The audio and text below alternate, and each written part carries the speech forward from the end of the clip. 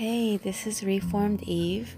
Thank you so much for listening. So, I actually wanted to share some good news. I have been accepted into college for a Master of Divinity program. So, I am extremely excited about that. And it looks like the classes I have to take is Introduction to Apologetics, History of Christianity, Greek, Hebrew, New Testament orientation.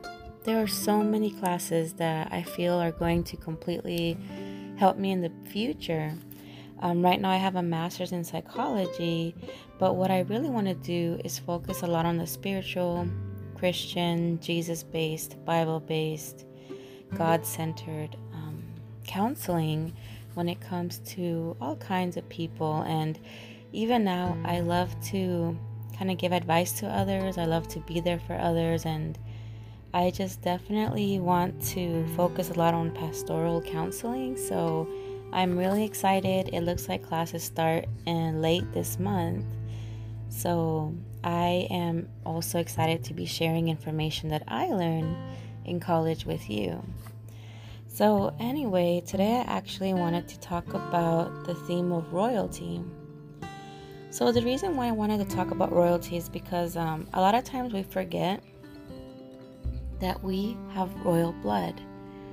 We forget that we are actually royalty because we are sons and daughters of the King of Kings. Not only is God the King of Kings, He's the scientist of scientists. He's the doctor of doctors. He is the everything, Alpha and Omega. But He is the King of Kings. So, because you are a son or daughter of God, you also are royalty.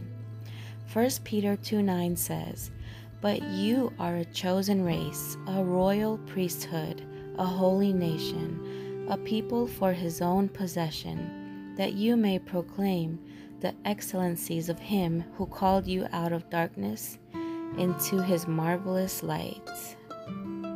Isaiah 62:3 says, "You shall be a crown of beauty in the hand of your Lord, and a royal diadem in the hand of your God." Psalm 45:2-4 says, "You are the most handsome of the sons of men. Grace is poured upon your lips. Therefore God has blessed you forever. Gird your sword on your thigh, O mighty one, in your splendor and majesty.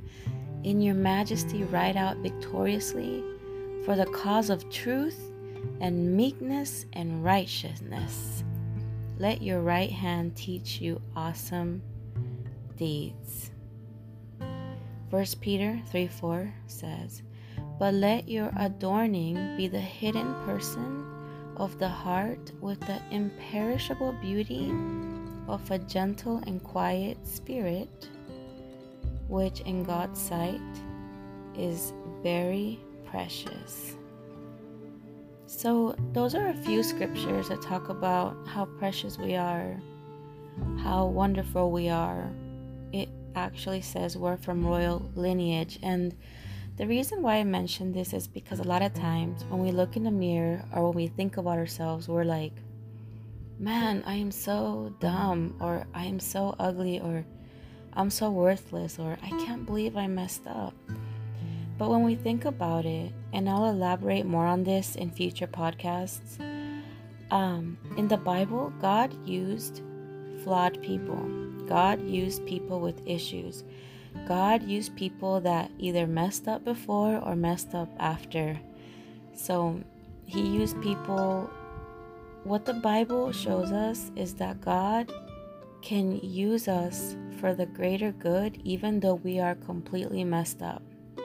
It doesn't matter if you used to be an alcoholic, if you're recovering, if you were really promiscuous. It doesn't matter if you said a lot of cuss words yesterday. Remember, every day you can be made new. You just have to have a repentant heart. You have to have a reformed spirit.